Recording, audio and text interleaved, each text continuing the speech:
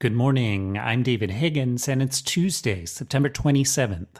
This is CQ Roll Call's morning briefing, and here are the top 3 headlines you need to start the day.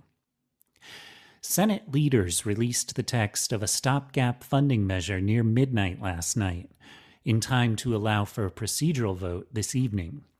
The must-pass bill is needed to avoid a partial government shutdown at the end of the week. The House will be back in session on Wednesday, and they're prepared to vote quickly on the stopgap. The funding bill includes new aid for Ukraine's war effort and for resettling Afghan refugees, as well as disaster relief for water treatment in Jackson, Mississippi. Next, the Senate Rules Committee marks up a bill to overhaul the process of counting presidential electoral votes. The House passed its version of the bill last week, with 9 Republicans voting in favor. Both chambers drafted the bills in response to the January 6th attack on the Capitol. The Senate bill has backing from at least 10 Republican senators, which is enough to overcome a filibuster.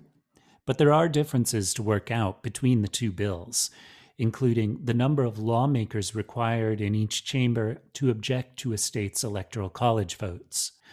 The House bill would require 1/3 of both chambers, while the Senate bill would set a threshold of 1/5.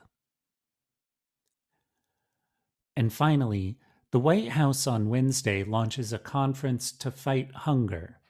Ahead of the event, the Biden administration released a national strategy that includes executive actions and legislative priorities.